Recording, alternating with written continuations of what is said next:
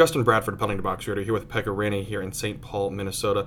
Pekka, what's the transition been like for these two new guys coming to the team here, and what have you seen so far from them? I think so far very easy. It's more, I feel like this team is easy to come into, and both of those guys very easy to approach and very easy to start talking with. And you obviously as hockey players you have a lot in common, and obviously Mikael being from Finland, that's already something that we have in common, and Wayne, it's been a good match, and obviously I'm just looking forward to those guys getting more and more acclimated to the locker room and to the systems and everything like that. And I feel already that even though we still last couple of games haven't got the results, but I feel like these guys are going to help us a lot in the long run. And I really like what I'm seeing.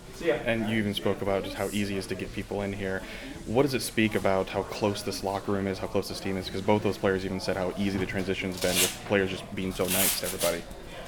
Yeah, that's how I feel. Like it's a very tight group, and but obviously you gotta ask those guys if they feel the same way. But I really hope that they feel welcomed, and they feel they can be themselves. And but yeah, it's I think it helps that we have a close group of guys, and everybody's kind of in the same page, and